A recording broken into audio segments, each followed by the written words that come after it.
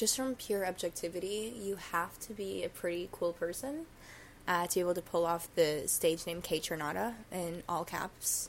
Especially when he first entered the scene, he went by the name Kaytradamus, which sounds like a dinosaur, like a prehistoric animal, and I still think he could pull that off. So, you know, you just kind of have to be a pretty cool person to be able to own that name, which means inherently that I think Kaytranada is just, like, one of the sickest artists today, and his stage presence just absolutely unmatched in so many ways, and you just look at him and you're like, wow, like, that's a person who just knows who they are, and it just seems like, I don't know him personally, but that's the vibe that he gives off. So yeah, pretty cool person.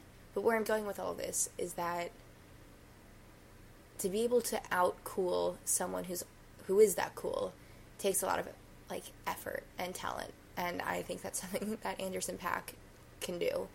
I think, yeah, one of the very few artists today who's cooler than Kaytranada, even if by some margin, is Anderson .Paak.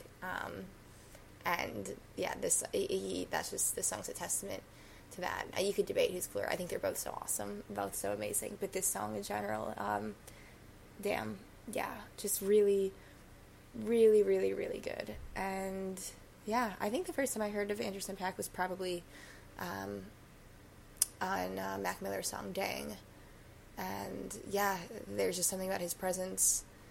So yeah, I guess a debate of who you think is cooler totally could go either way. Also, it doesn't really matter, because it just doesn't, because they're both so sick, so that when you put them together on a track, like, it's just absolutely awesome.